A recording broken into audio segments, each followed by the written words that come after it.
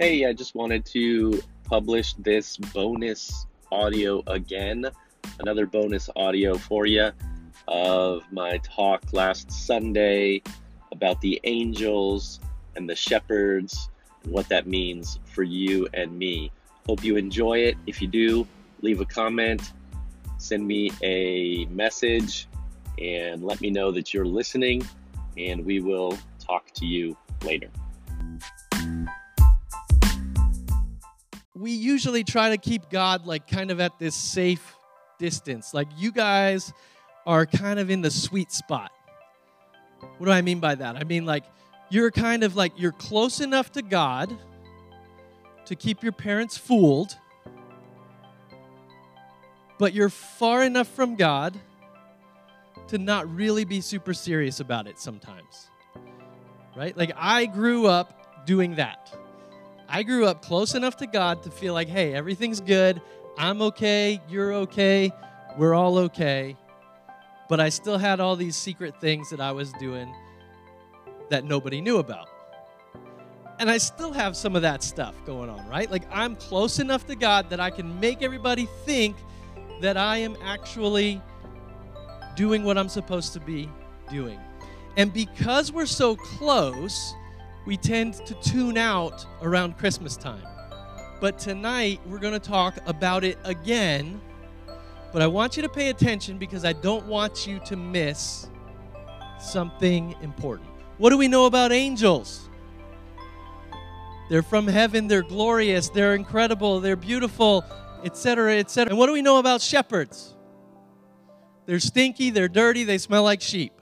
But when Janelle had babies, we were in the hospital for a couple of days, and we had people come visit us. And the people who came to visit us were always the people who were the closest to us. We never ever invited like just some guy off the street who happens to be taking care of a dog out by the hospital. I never sent somebody outside to go, hey, you guys got to come in, and you got to meet my baby. But what does God do?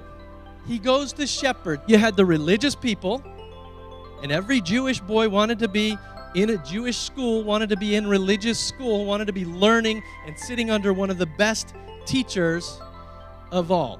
And then you had everybody else who was kind of had to do their own trade. So you go to school, you have a test, and if you become one of the top students and you know enough, you get to go to school and you get to sit and you get to learn more about the Jewish religion. And if you didn't pass that test, what do? You had to go and you had to learn a trade. And usually it was your family's trade. And so we got these shepherds here who didn't pass the test of the religious elite. And so they're out in the fields, living in the fields with their flocks. And yet when it's time for God's son to be born, he goes to the shepherds first. He didn't go to the religious elite. He didn't go to a temple and have an announcement to the temple. He goes to the shepherds. So what does that tell us about God? The God of the universe has decided to speak. He's been silent. He hasn't said anything to Israel for 300 years. And he has decided to speak. The very first group of people that he goes to are the shepherds. Stinky, disgusting, slimy, smelly, gross shepherds. He says, glory to God. It's all about God. God is worthy of worship, not because of the people who hear the message, like the stinky, smelly, gross shepherds, or like me and you. God doesn't care how bad you are or how good you are in order to love you. So whenever we think of people who are far from God, usually we think, oh, well, God can't possibly love them. So like if we were writing the story, we would not write the story that God went to the shepherds first. We would say God found some really good religious people who probably went to Springdale because we're the best. And God chose them first. because they were so close to him already that all they needed was like a nudge to find out who Jesus was. And my fear is that most of us think that we're already that close to God. My fear is that most of us think that we don't even need Jesus because life is pretty good.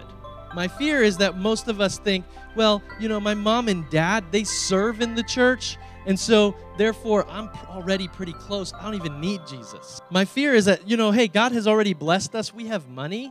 We got plenty of things that we need and what we want. We have nothing to worry about, and so I don't even need Jesus.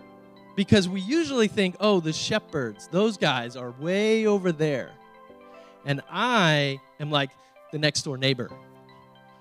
Like, I'm awfully close to Jesus already. But what God is doing whenever he brings down the angels and sends them to the shepherds is saying, we're all like the shepherds. None of us deserve to hear anything about Jesus. And yet he chose to come to us and tell us about his plan to save humanity. So there's a couple of things.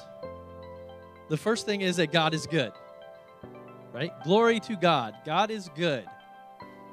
And he's good to us because he has chosen to reveal himself to us through Jesus. And then the second thing is that God loves you the way that you are. A lot of us think we have to get it together before God will love us. Like, here's a question. What do you think needs to happen in order for you to be loved by God? What needs to happen in order for you to be loved by God? Nothing. What did the shepherds need to do in order to find out about Jesus? Be shepherds. God came to them. You cannot do anything for God to love you more. God loves you exactly how you are, even though we don't deserve his love. There's two ways we can see ourselves. We can see ourselves as people who don't need God at all. And then I think on the other hand, there are people who think that there's no way that they deserve God at all. The story of the gospel is completely told in the story of the shepherds. You and I do not deserve a Savior. God comes down and gives us a Savior and announces it to us, not because we're good, but because he's good, and he loves us the way that we are, even though we smell like sheep, even though we sin, even though we don't have it all figured out. He still loves us enough to send Jesus to die on a cross for us, and when we see it for ourselves, we can't help but be changed. I don't think the shepherds were the same after they saw this host of angels.